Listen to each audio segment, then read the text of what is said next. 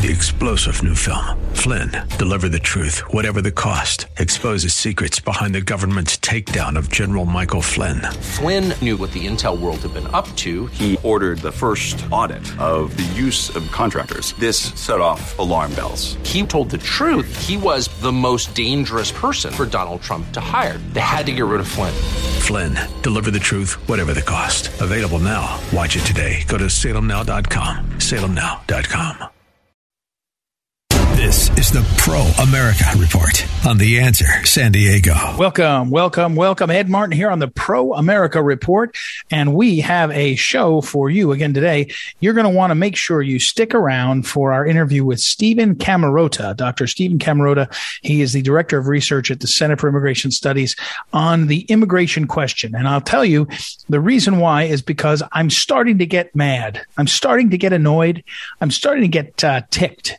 And the reason why is because I'm watching everybody ignore the border and immigration to the detriment of our nation, as well as to the detriment of their politics. I think they'd be more successful if they actually understood where the American people were.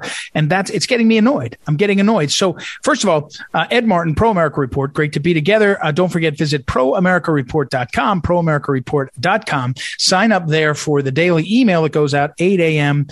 East Coast time, 5 a.m. Pacific time, Monday through Friday. Gives you what you need to know, the wink.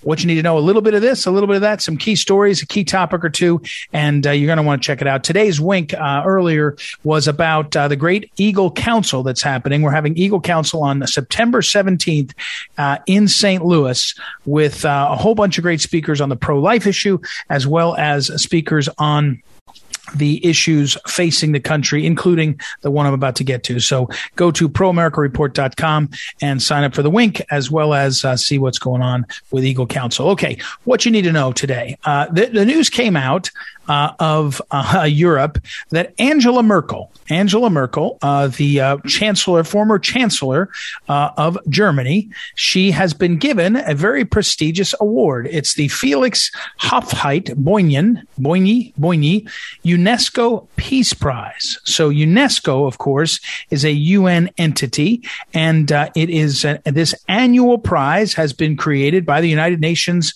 and by UNESCO, and to give to world-renowned figures for their work in significantly contributed to the promotion, research, safeguarding, or maintenance of peace. So I don't know why this is different than the Peace Prize, the Nobel Peace Prize. But anyway, it's been around since '89, and it has honored people like Nelson Mandela, Frederick de Klerk of South Africa, Jimmy Carter, and it's got this incredible international jury made up of people from the IMF and diplomats, retired diplomats, and a Nobel Prize winner is on there. And there's even an astronaut, all kinds of people. And so even actually Forrest Whitaker, the actor, is a UNESCO Goodwill Ambassador, and he's on this jury. So the jury voted. And the jury voted, if you can believe it, they gave Angela Merkel an award. Now, Angela Merkel retired from politics about a year or so ago after her service as Chancellor of Germany. A long career. And when you retire, you start to get awards, right? You go around and you see that. But she received an award, the UNESCO Peace Award, Peace Prize. She received the award particularly because she, in 2015, undertook what they call the courageous decision to welcome more than 1.2 million refugees from Syria, Iraq, Eritrea, Afghanistan. And it says this is the legacy she leaves. Now, there's almost nothing that I would say was emblematic of the breakdown of Europe in the last 10 years that captures it more than this decision. The decision by Angela Merkel, then she was the Chancellor of Germany, to unilaterally let in 1.2 million refugees, not in a 10-year period, not in a 15-year plan, immediately 1.2 million refugees. And if you visit Germany and if you talk to people, they will say it is true. If that was her goal, she transformed Germany. That you have people thrust into the communities there in a way that is transformative. So the idea that the UNESCO, the UN and its affiliated organizations, UNESCO, would decide that this was the act, this was the policy that they would reward, says everything you need to know about the state of the world. Do you know that there's 83 million people in Germany? Population. So 1.2 million is almost 2% of the population has been replaced by one decision, by a bureaucrat, by Angela Merkel, in alignment with the European Union and the UN and extranational organizations. The idea being that they know she knows better and it doesn't matter. And there's nothing about the nation of Germany that is not, it doesn't matter. If 2% of the country is quite literally 2% added of people that are not German, that have no connection to Germany, except at this point they have gratitude for being put there, being allowed in. But that doesn't necessarily translate into anything cohesive. And so is it any surprise that in America, we have an American president who has changed the border policies and looked the other way on some of the existing policies, but so much so that we're having by the count that's admitted, 300,000 coming in every month. 300,000, almost 2 million total in the last year. But that's what they count. That's what they're admitting to us. We don't even know what the full number is. So in America, we're talking about 350 million people here, and we're talking about 3, maybe 4 million people admitted, 5 million people admitted in the last year. Certainly since Joe Biden has gotten in office, the number is close to 5 million. We don't even know. And we have, again, the transformation of our nation, not by a policy of our Congress, not by a discussed and reasoned and considered policy of the people. No, we just have the policy of the people in power to change America. This is not about a tax rate. This isn't about whether you prefer gas over oil or solar over gas or whatever. This is about dramatically changing who we are and how we live. And when we talk in a few moments with Steve Camarota, one of the reasons I have him on, Dr. Steve Camarota from the Center for Immigration Studies, is he has written and spoken about the dramatic cost. There is a huge cost, tens of billions of dollars a year, to our policies that allow immigrants, not even just illegal immigrants, but immigrants, legal immigrants, into this country without any plan or system that makes sense to we the people. We're not discussing it seriously. It's not being put forward seriously. It's just happening to us. It's happening to us. It's happening to our nation at a huge financial cost. And again, no one is talking about this. Angela Merkel didn't talk about it for Germany. People aren't talking about it. What's the impact on the nation, on the cohesiveness of the nation, on people buying into the nation, on people buying into the values? How do you handle that? I'm not ashamed or embarrassed or afraid to say I want more American values. And I'm not ashamed, embarrassed, or afraid to say that in the past, when we welcome people, we expected that they buy into those values. 150 years ago was my ancestors coming from places like Ireland and Northern Europe. But for other people, it's all over the place, all over the world. All over the world they came. When they got to America, they bought into the American values. They bought into the American system. They bought into the American way of life. We had a way of seeing that happen. And currently, like Germany, Angela Merkel, what you need to know is Angela Merkel got an award. So will Joe Biden for the breathlessly unhelpful, bad for the country policies that they're undertaking. This is what they want. This isn't one person's decision. This is what the left broadly across the world wants. They want the end of nations where people share certain values, share certain identifying identity. They want that to end. They're not ashamed. They're not embarrassed. They're not afraid. And they give each other awards about it. They congratulate each other. You would think that in her long history, and she did some things, Angela Merkel, that were historic in terms of leadership. I don't know. I can't list them. I'm not an expert on Germany. I don't care to study it too closely. But you would think this one she'd be embarrassed about, that she would say this was a disaster. It cost Germany tons, billions of dollars. It transformed communities. It's been a nonstop challenge. And in the long run, it's a transformation of Germany, of the German nation, by one woman, by one set of policies. What you need to know is that's no way to decide the future. And in America, we have both parties that too often run from this discussion and run from this issue. They want to talk about high gas prices and inflation, when the top issue in my mind is the border and the immigration policy and what's happening to this country. It's a monstrous issue in terms of our future, in terms of changing America, transforming America. We better address it. All right, we got to take a break, and we'll be back. We'll talk with John Schlafly and Stephen Camarota after the break. It's Ed Martin here on the Pro America Report. That's what you need to know, and we'll be right back.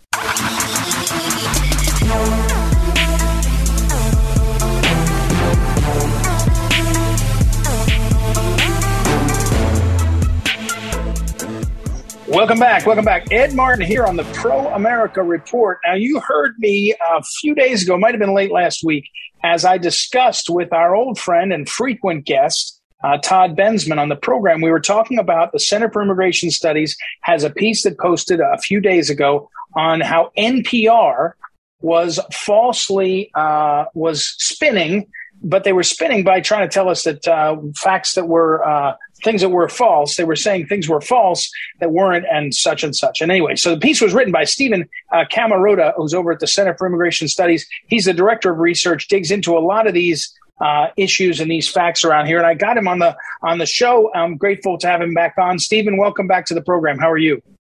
Doing well. Thanks for having me. So first, your role as a research guy. So you're seeing a lot. You see the field of a lot of arguments that happen through research. But when NPR wrote this piece, they basically were spinning against the truth, sort of, and were easy to debunk. I guess my question first is this the most brazen you've seen someone like NPR? Is it a sign of desperation, or is this business as usual? Well, look, I mean, in the larger political context, there's an unfortunate tendency, and I guess everybody does it. A lot of people in the mainstream media do it. But, you do see people on the right do things like this. Well, yeah, sure. People don't know. If they only knew what I knew, they'd think what I think. And, right. and their opinions, unlike mine, are all based on misconceptions. And this really encapsulates it, or kind of, really personifies that problem, at least in an outlet like NPR, that they could literally say the following: well, some immigrants are barred from welfare programs. Therefore, it is absolutely a myth. It's disinformation. It's just wrong to think that immigrants access welfare programs at higher rates. Right. All they would have needed is access to Google, and they would have seen that the debate on how to think about these questions. But no serious person can look at the data and say, oh, well, clearly immigrants use these programs at lower rates. That is simply categorically false. And for them to suggest that the opposite is just unambiguously false is very problematic. It's a disservice. It's a problematic and a disservice. And again, we're talking with Stephen Camarota, who's over at the Center for Immigration Studies. But is it intentional? Is it a way to try to distract and persuade people of one thing, or is it just an error? I mean, there are some really, some things that happen in the journalism field where a lot of reporting is being done by less well-trained and younger people and all. Is it a mistake, or is it intentional? And maybe say it differently. Is it such a blind spot that even when they don't know it's intentional, it's like a mindset? They're not having a meeting that says lie about it all. They're just saying, we all know better than everyone else. We've got to keep explaining it to them. Yeah, I'm sure the people at NPR didn't say, look, how can we deceive the public? How can we cast them in the worst light? What way it works there, I'm sure, is, look, they got this one fact that is true, that some immigrants are barred from welfare programs, and that must mean that immigrants overall use the programs less. They didn't think about it. They didn't research it. They just got one idea in their head. If they found some document on the internet, it just was confirmation bias. We all are guilty of confirmation bias. We start with an assumption, and what do you know? Everything we find kind of supports that. But this seemed to really, just take it to an extreme.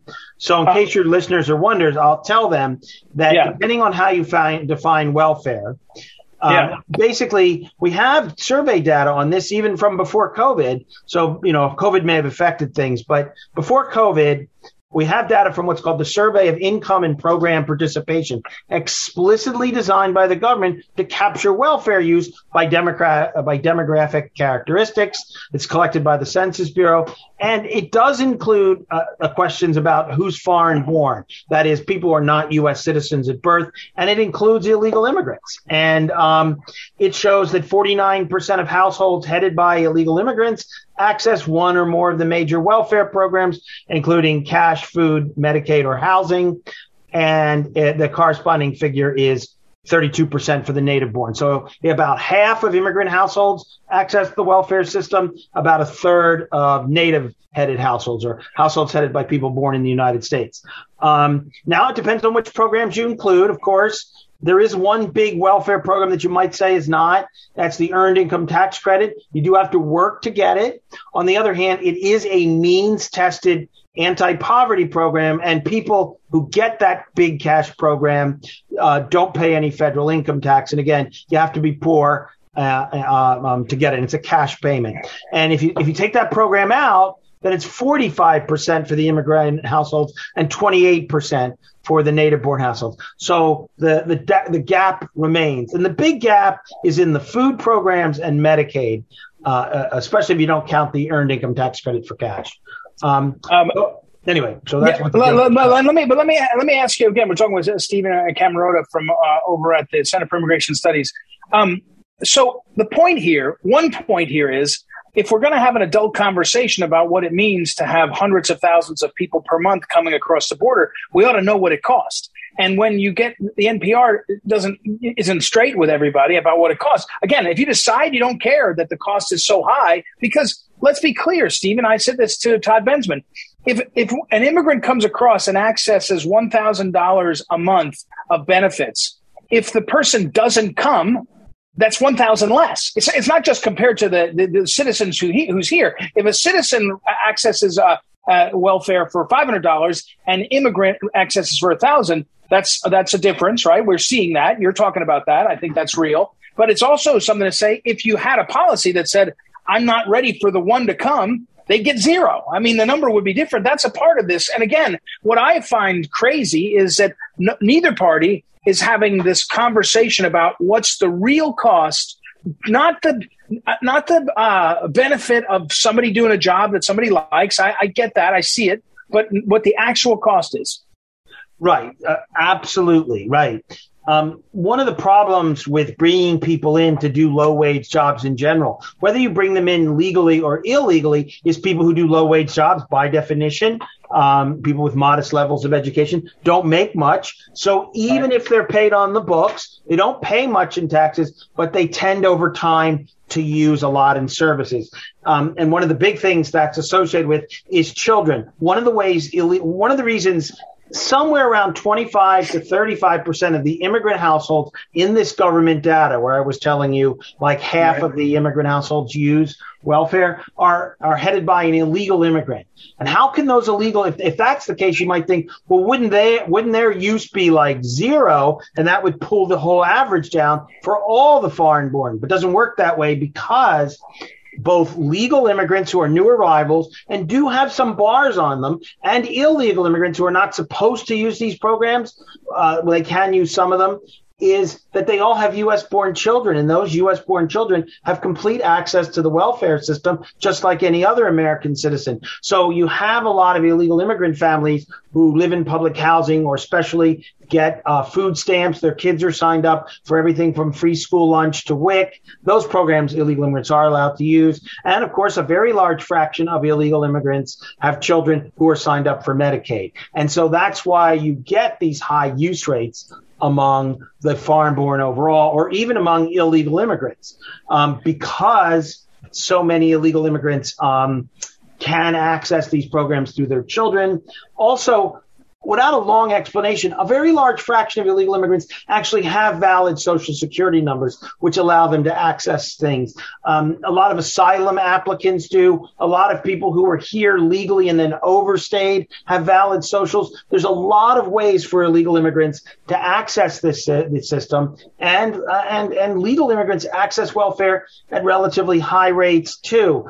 It's not clear why, but one reason is probably that there's just very efficient social networks for spreading information in immigrant communities on what you're eligible for. So the data doesn't lie. We have high use rates in the data, that's for sure. Yeah. Dr. Stephen Camarota is our guest. And by the way, I should say he's over at Center for Immigration Studies, the director of research over there, a lot of writing over there. He himself has testified before Congress numerous times, especially on the issue of the impact of immigration. He's got a PhD from the University of Virginia. And last kind of line of question, does this include this calculation, the cost of education?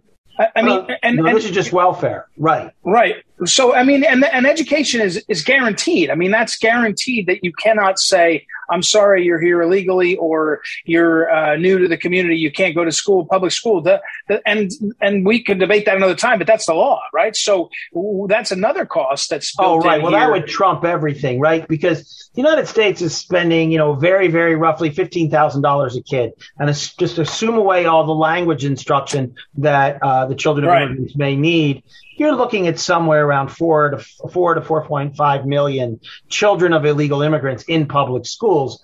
So, it's easy to get to $50 billion a year as a consequence on public education for mostly, and this is an important point, the U.S.-born children of immigrants, so of illegal immigrants. So this is an important fact. Once an illegal immigrant comes and settles in the United States, and if you're not going to make them leave, or prevent them from coming in the first place, the jig is up. You either enforce your immigration laws or you shut up about the costs. There's no way to stop illegal immigrants from accessing public education or welfare programs or the earned income tax credit sometimes through their U.S.-born children. There's no way to stop it.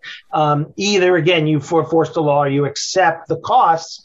And employers like it because they get a worker that they want. And remember, to access welfare, you can work and get food stamps. You can work and live in public housing. And that's mostly what we're talking about. You work and you get the earned income tax credit. Your kids get free lunch or the WIC nutrition program. So it's not like they're not working. The native born who get a lot of welfare work intermittently, but they do work. That's not what's happening. If you had to put it in a bumper sticker, there's a high cost to cheap labor. But but the employer doesn't see that, right? The employer, he just gets the worker he wants, and the costs are diffuse. They're borne by taxpayers. And it's not happening, just final point, because the immigrants are lazy and they all came to get welfare. It's that in the modern American economy, people with modest levels of education don't make very much, regardless of legal status. And they and their children tend to access a lot of programs that we've developed over the last 50, 60 years. And that's the bottom line. So you have to enforce the law or accept the costs.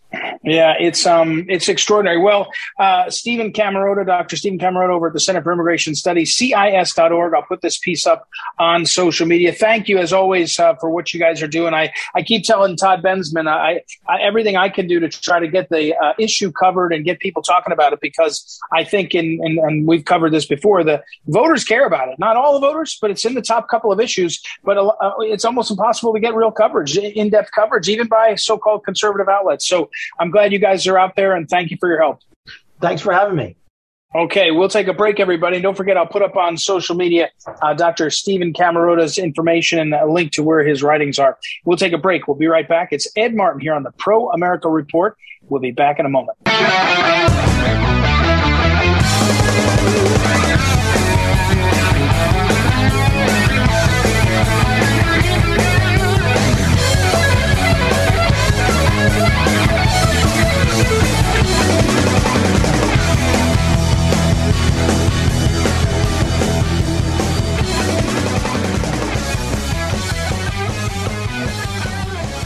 Welcome back. Welcome back. Ed Martin here on the Pro America Report. Time to catch up with our old friend John Schlafly. John Schlafly and his brother Andy continue the decades-long tradition of the late Phyllis Schlafly writing a weekly column called the Schlafly Report. It debuts over at townhall.com and is also available at phyllisschlafly.com, where all of his columns are archived. So welcome back, John. How are you?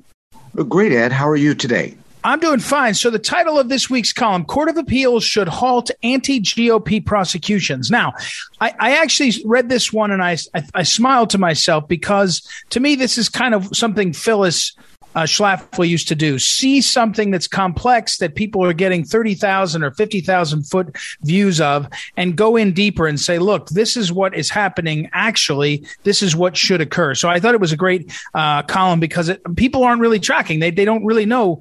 They know there was a raid on Mar-a-Lago and they know that things seem a bit out of control in cities with prosecutors, but they don't quite know. So John, walk us through exactly what you and Andy saw and see and what you want to happen. The solution. Well, Ed, this has been going on for a number of months or perhaps a year. A local prosecutor in Fulton County, Georgia, that is the large county that includes Metro Atlanta, right, has been, poking around into the 2020 election, looking to charge Republicans. Now, first of all, that prosecutor should not be doing that in the first place. But the latest thing is that I believe it's a she, Fannie Willis, the prosecutor there in Fulton County, has subpoenaed Lindsey Graham, Rudy Giuliani, and Jenna Ellis, and all of whom are outside the state of Georgia, and trying to force them to come to Atlanta to give testimony under oath to a special grand jury that has been called to investigate, supposedly, what in misconduct by Republicans in connection with auditing what really happened in 2020. Now, that raises so many questions. And the very first thing is that the United States Constitution protects sitting members of Congress from being questioned in any other place, as the Constitution reads, for what they say or do in connection with their official business. And so that's a start right there. And Lindsey Graham has brought his challenge all the way to the Federal Court of Appeals. So John, let me pause for a second because I asked you what the solution was, and so we should get to it. But let me pause on the description because this is what I mean by people not realizing. We have a local prosecutor, so it is true. Been a lot of ink spilled in the pursuit of saying something like this. Every state has its own election authority. It's not federalized elections, and we want that. And then, of course, what we have to say, if according to the conventional wisdom, is all 50 states and any commonwealths did perfect elections. You're not allowed to say there wasn't an imperfect election. In this case, the prosecutor's not going after the election of 2020, right? The prosecutor's going after people who had questions about the election of 2020. Ed, you put it better than I did, Ed. That is exactly the point. And of course, the prosecutor has no business doing that. I mean, we all have the right to, in all 50 states, to question what really happened in Fulton County on the night where we saw video of a variety of shenanigans taking place outside of the view of, that were later exposed by surveillance cameras. I mean, come on, we've all seen that. Can't we ask questions about it? And yet, the prosecutor there is trying to, as you say, not audit what happened, but terrorize Republicans who are asking questions about what happened. Right. And John, I guess before we get to the solution on this one, the parallel would be in cities across the country, we have seen prosecutors elected in hard left, especially hard left, cities. And they've said, I will no longer enforce the laws that have been passed on things like burglary or so. In San Francisco, you got a situation in California broadly where in the big cities, people come in and they grab whatever they want and they walk out because the cops and more importantly, importantly, the prosecutors have said, we're not going to enforce those property crimes. I'm the prosecutor. I get to decide what laws I want to enforce. It's not what's intended. In this case, in Fulton County, we're going even one further. It's one thing if you make San Francisco into a lawless city where people are sleeping on the streets and drug dealing and drug use is rampant, whatever. You say after a while, you say, I don't want to be there. In this case, what the prosecutor's done is one step further. And this is where I think it parallels the Mar-a-Lago raid. It parallels the Mueller hoax. It parallels the January 6th Select Committee. A prosecutor saying, I have authority under American law, local law in this case, state law. I'm going to use it to impanel a grand jury. And then the grand jury, which is, as people say, you can a prosecutor can have a grand jury indict a ham sandwich because there's no defense attorneys in there. There's no right to contradict the prosecutor. It's just a prosecutor. In this case, they're chasing down, quite literally, political speech, if not just straight up free speech. So this is a logical conclusion, if I can say, of what we've seen going on for 5 years. Yes.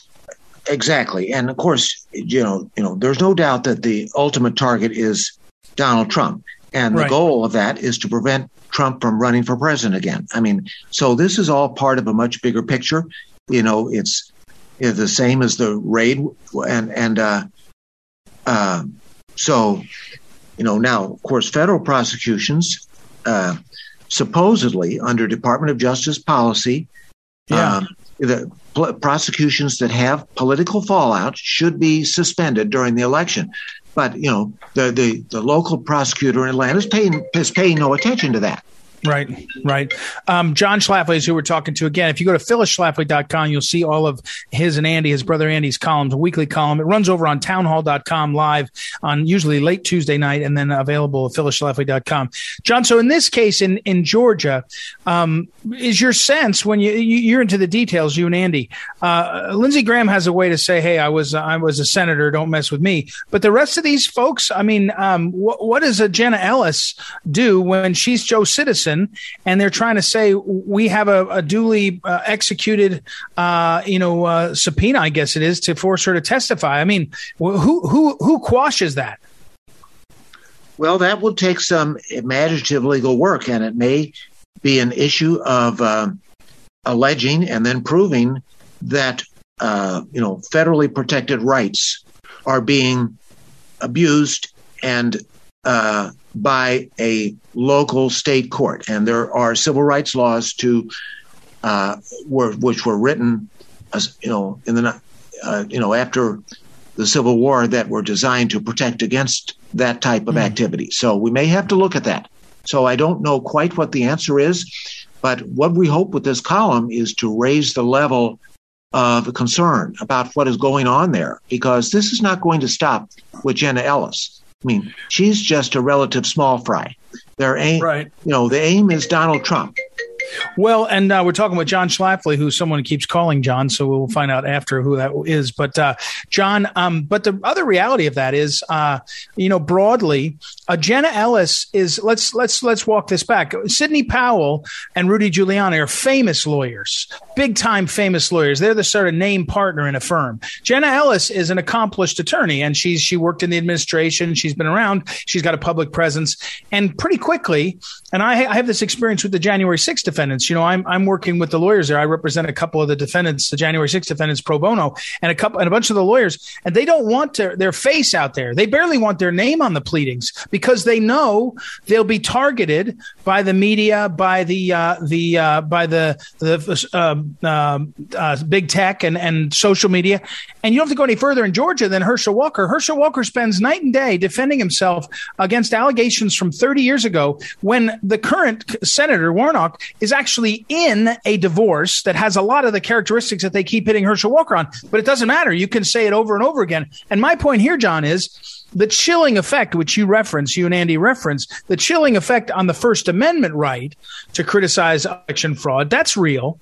But the chilling effect on just people raising their voice, because Jenna Ellis loses her law license, for example, or finds herself in a world of problems. It costs her money, it costs her time, it costs her. At a certain point, the rest of the country looks up and says, "I don't want to go through that. I don't want to go through what Paul Manafort did. I don't want to go through what Jenna Ellis did. I'm not going to help Trump."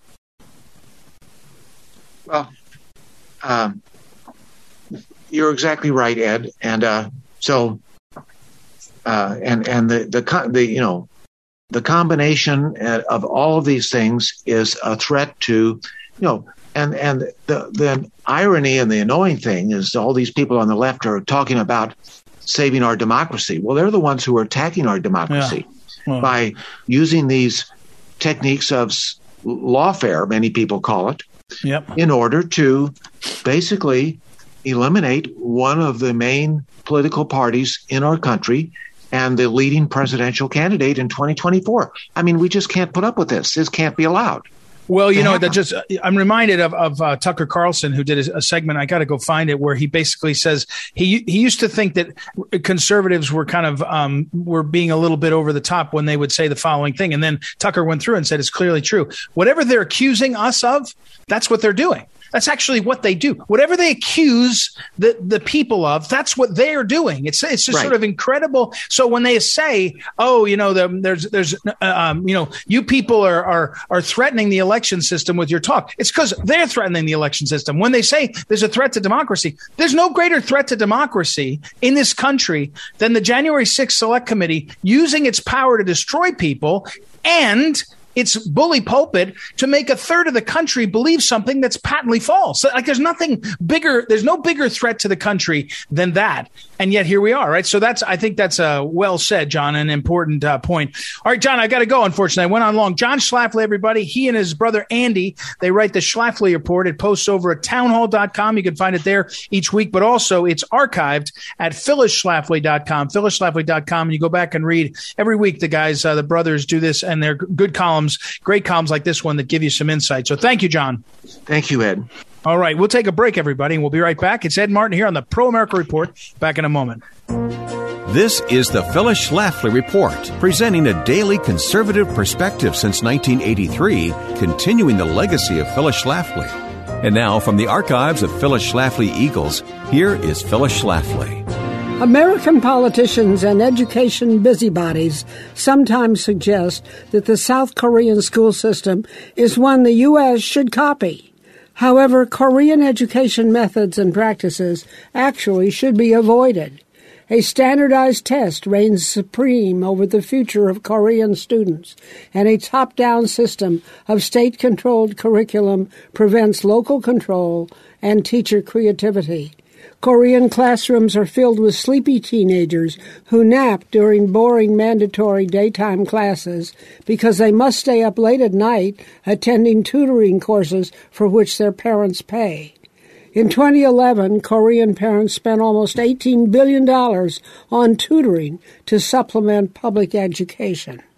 So many students sleep during class that special forearm pillows are sold to make sleeping at their desks more comfortable. Many students who want to do well on the all-important state-administered test that students must take at age 18 have to attend after-school tutoring late into the night. Special police patrols go out at night to shut them down at 10 p.m., but many remain open until 2 a.m. Despite ample evidence that Korea's public education system is not adequate, some American politicians continue to suggest that we should copy South Korea. U.S. Secretary of Education Arne Duncan has twice chastised American parents for not being more like parents of Korean students. American parents need to be aware that the system some want us to emulate is actually very complex and contains some very bad ideas. We do not have to look across the globe to find the best educators for our children.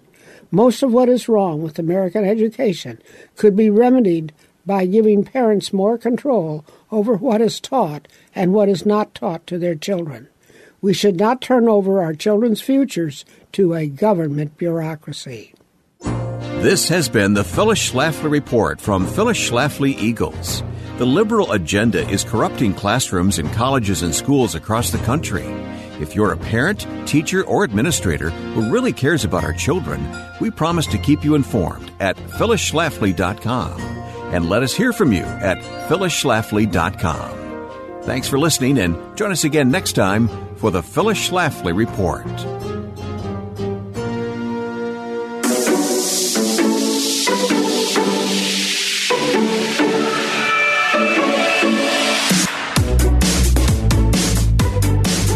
Welcome back. Ed Martin here on the Pro America Report. Hey, let me revisit for a second. I got a text from one of you, a longtime listener, actually someone who had listened and only saw reference to this online on my Twitter feed. The first reader that I mentioned the other day, Phyllis Schlafly, the late Phyllis Schlafly, she wrote over 30 books. Two of them. There are 2 books related to her effort to make sure to teach kids how to read. And the one is called The First Reader. That's the book that if you want to teach your kids to read, it's got page by page the phonics instructions so that you can teach your kid to read. It's really, really well done. Phyllis did all the research and studying and all like she always would to do that. And it's very, very popular. It's called First Reader. Now, if you go to phyllisschlafly.com and go into the store there, the store online to purchase things, you'll see lots of Phyllis's books, and there will be The First Reader and a couple of variations. The First Reader, there's a workbook that goes along with it. So the way to find out more is go to phyllisschlafly.com, and go to the store there and click on the information. You can also, by the way, on Google or on any search engine, do a search for Phyllis Schlafly First Reader, and some of her writings on the topic will come up. But that was the answer to the request someone had about where exactly to go to buy the books. phyllisschlafly.com, go to the store, the link for the store button, and you can purchase the books there. All right. Thank you, as always, to the great Noah Dingley, our producer, as well as Joanna Spilger, our associate producer, for another great program. We will be back tomorrow. It's Ed Martin here on the Pro America Report. Talk to you then.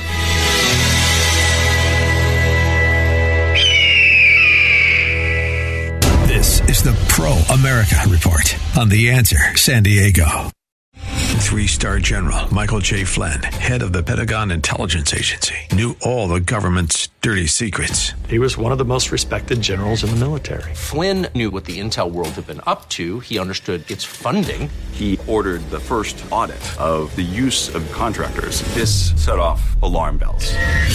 The explosive new documentary, Flynn, Deliver the Truth, Whatever the Cost, uncovers the facts behind this scandal. Flynn told the truth. He was the most dangerous person for Donald Trump to hire. I find out the worst enemy that I'm going to face in my life is right here in America. They took my assessment and they wanted me to change it. And I was like, I'm not changing it. They had to get rid of Flynn.